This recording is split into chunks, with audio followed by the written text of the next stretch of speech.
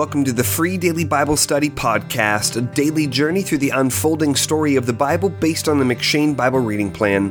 My name is Jacob Gerber, and today's meditation for September 28th comes from 2 Samuel 24.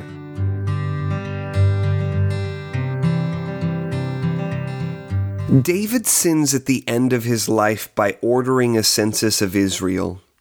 This sin is less well known than his adultery with Bathsheba, but that does not mean that it was less serious. In fact, in many ways, the people of Israel faced harsher consequences here in 2 Samuel 24 because of the census than they did when David took Bathsheba. Accordingly, there is much to learn from this passage. First, we should guard ourselves from Satan's diverse strategies by reminding ourselves that different stages of life will bring different kinds of temptations. Earlier in David's life, lust and adultery were besetting issues, but now that David is older, the biggest temptation he faces is that of his own pride. The people of Israel belonged to Yahweh, so only Yahweh could order a census. See Numbers 1 verse 2 and 26 verse 2. Moreover, Yahweh had commanded that Israel's kings were not to focus on numbering their strength and power, which is why they were forbidden from acquiring many horses, many wives, or excessive silver and gold, in Deuteronomy 17 verses 16 through 17, lest the king's heart turn away from Yahweh. The fact that we have moved beyond certain sins in life should not lead us to believe that we have become invulnerable to all sins. Second, David's reasoning for selecting pestilence from among his options is instructive.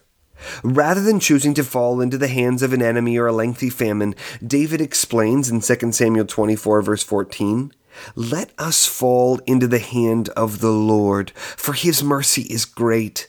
But let me not fall into the hand of a man." David's punishment was not light, but his attitude can teach us to recognize the discipline of Yahweh as his fatherly kindness toward us. See Hebrews 12 verses 7 through 11.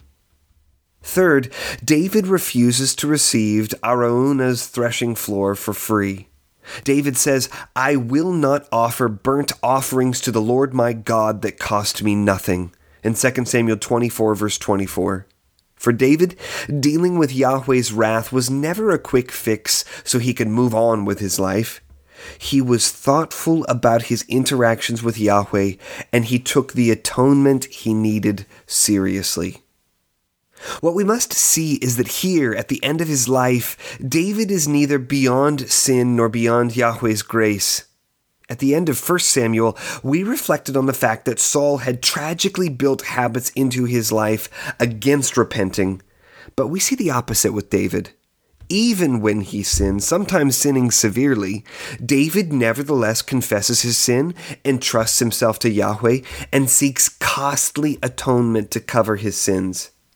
And in the same way, let us pray that we too will walk in humility all the days of our lives, so that even when we sin, we are quick to seek forgiveness through the most costly atoning sacrifice of all, that of the Lord Jesus Christ. Thanks for listening to the Free Daily Bible Study Podcast. If you're looking for Bible study curriculum for a Sunday school or a small group, check out my book, That You May Know, A Primer on Christian Discipleship. It's a close study of 1st, 2nd, and 3rd John that explores what it means to follow Jesus as a disciple.